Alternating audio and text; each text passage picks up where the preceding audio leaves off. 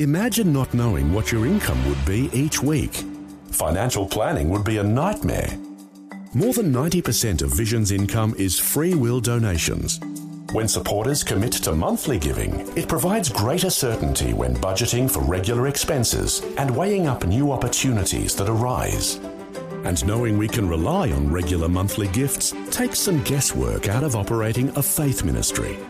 Monthly givers who share our mission are called Visionary Extra Mile Partners. And right now, you are invited to join this growing group of faithful supporters. The amount of your tax-deductible monthly gift is completely up to you. But what is most important is knowing that you are standing with us to reach Australia with the gospel. To become a Visionary Extra Mile partner, click the banner in the Vision app or go to vision.org.au/extra mile. It only takes a few minutes, but will have an eternal impact. Vision. Audio on demand from Vision Christian Media. Exploring faith and the future. Neil Johnson and Bible teacher Dr. Kameel Majdali.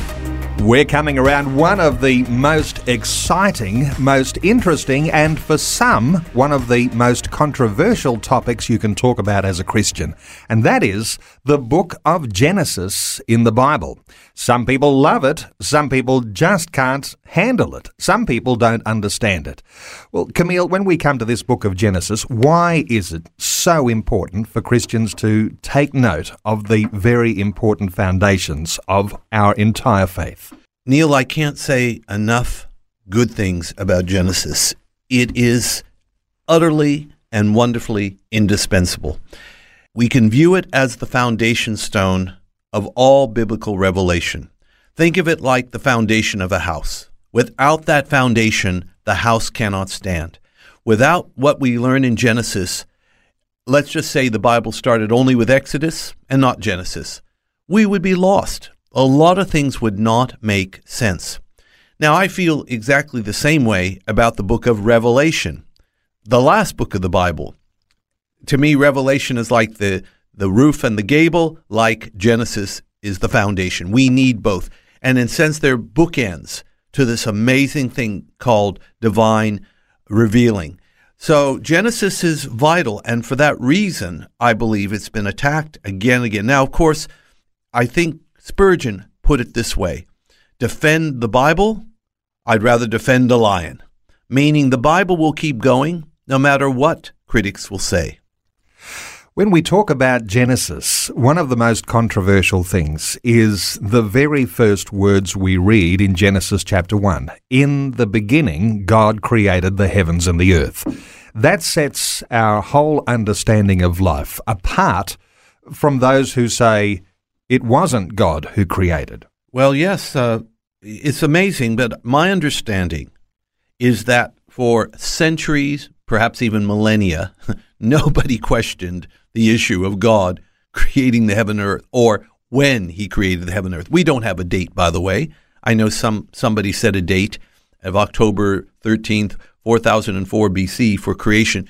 We don't have the date, and we don't need the date. If we needed it, God would have put it there. But it was never an issue until when? Till the time perhaps of the Enlightenment 200 years ago, the rise of Darwinianism 150 years ago.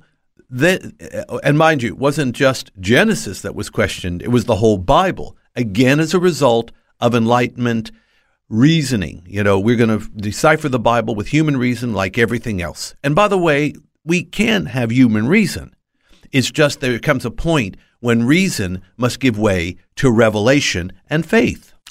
Kameel, people think this is very controversial because the idea of the Enlightenment and Darwinianism, people feel as though there has been a dispelling of those foundations that we understand about God being creator. Just because a doctrine has been questioned or even attacked doesn't in itself discredit. Just because you have even a vehement attack against something as fundamental as God creating the heavens and the earth, it doesn't mean there's anything wrong with that belief. And ultimately for Christians, and I'll probably say this several times, Neil, we take God at his word, and by faith, we understand so many things.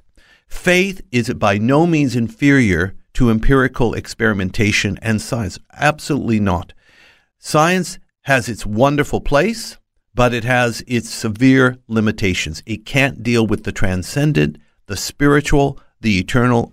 Utterly not. It can only deal with time and space, that which we can handle, see, and touch. We have been blessed with far more. Let's take that blessing and run with it. Faith and the Future with Neil Johnson and Dr. Kameel Majdali from Teach All Nations. For more from Dr. Majdali, including books and DVDs on prophecy, Bible commentaries, plus today's and other episodes of Faith and the Future, go to vision.org.au. Thanks for taking time to listen to this audio on demand from Vision Christian Media. To find out more about us, go to vision.org.au.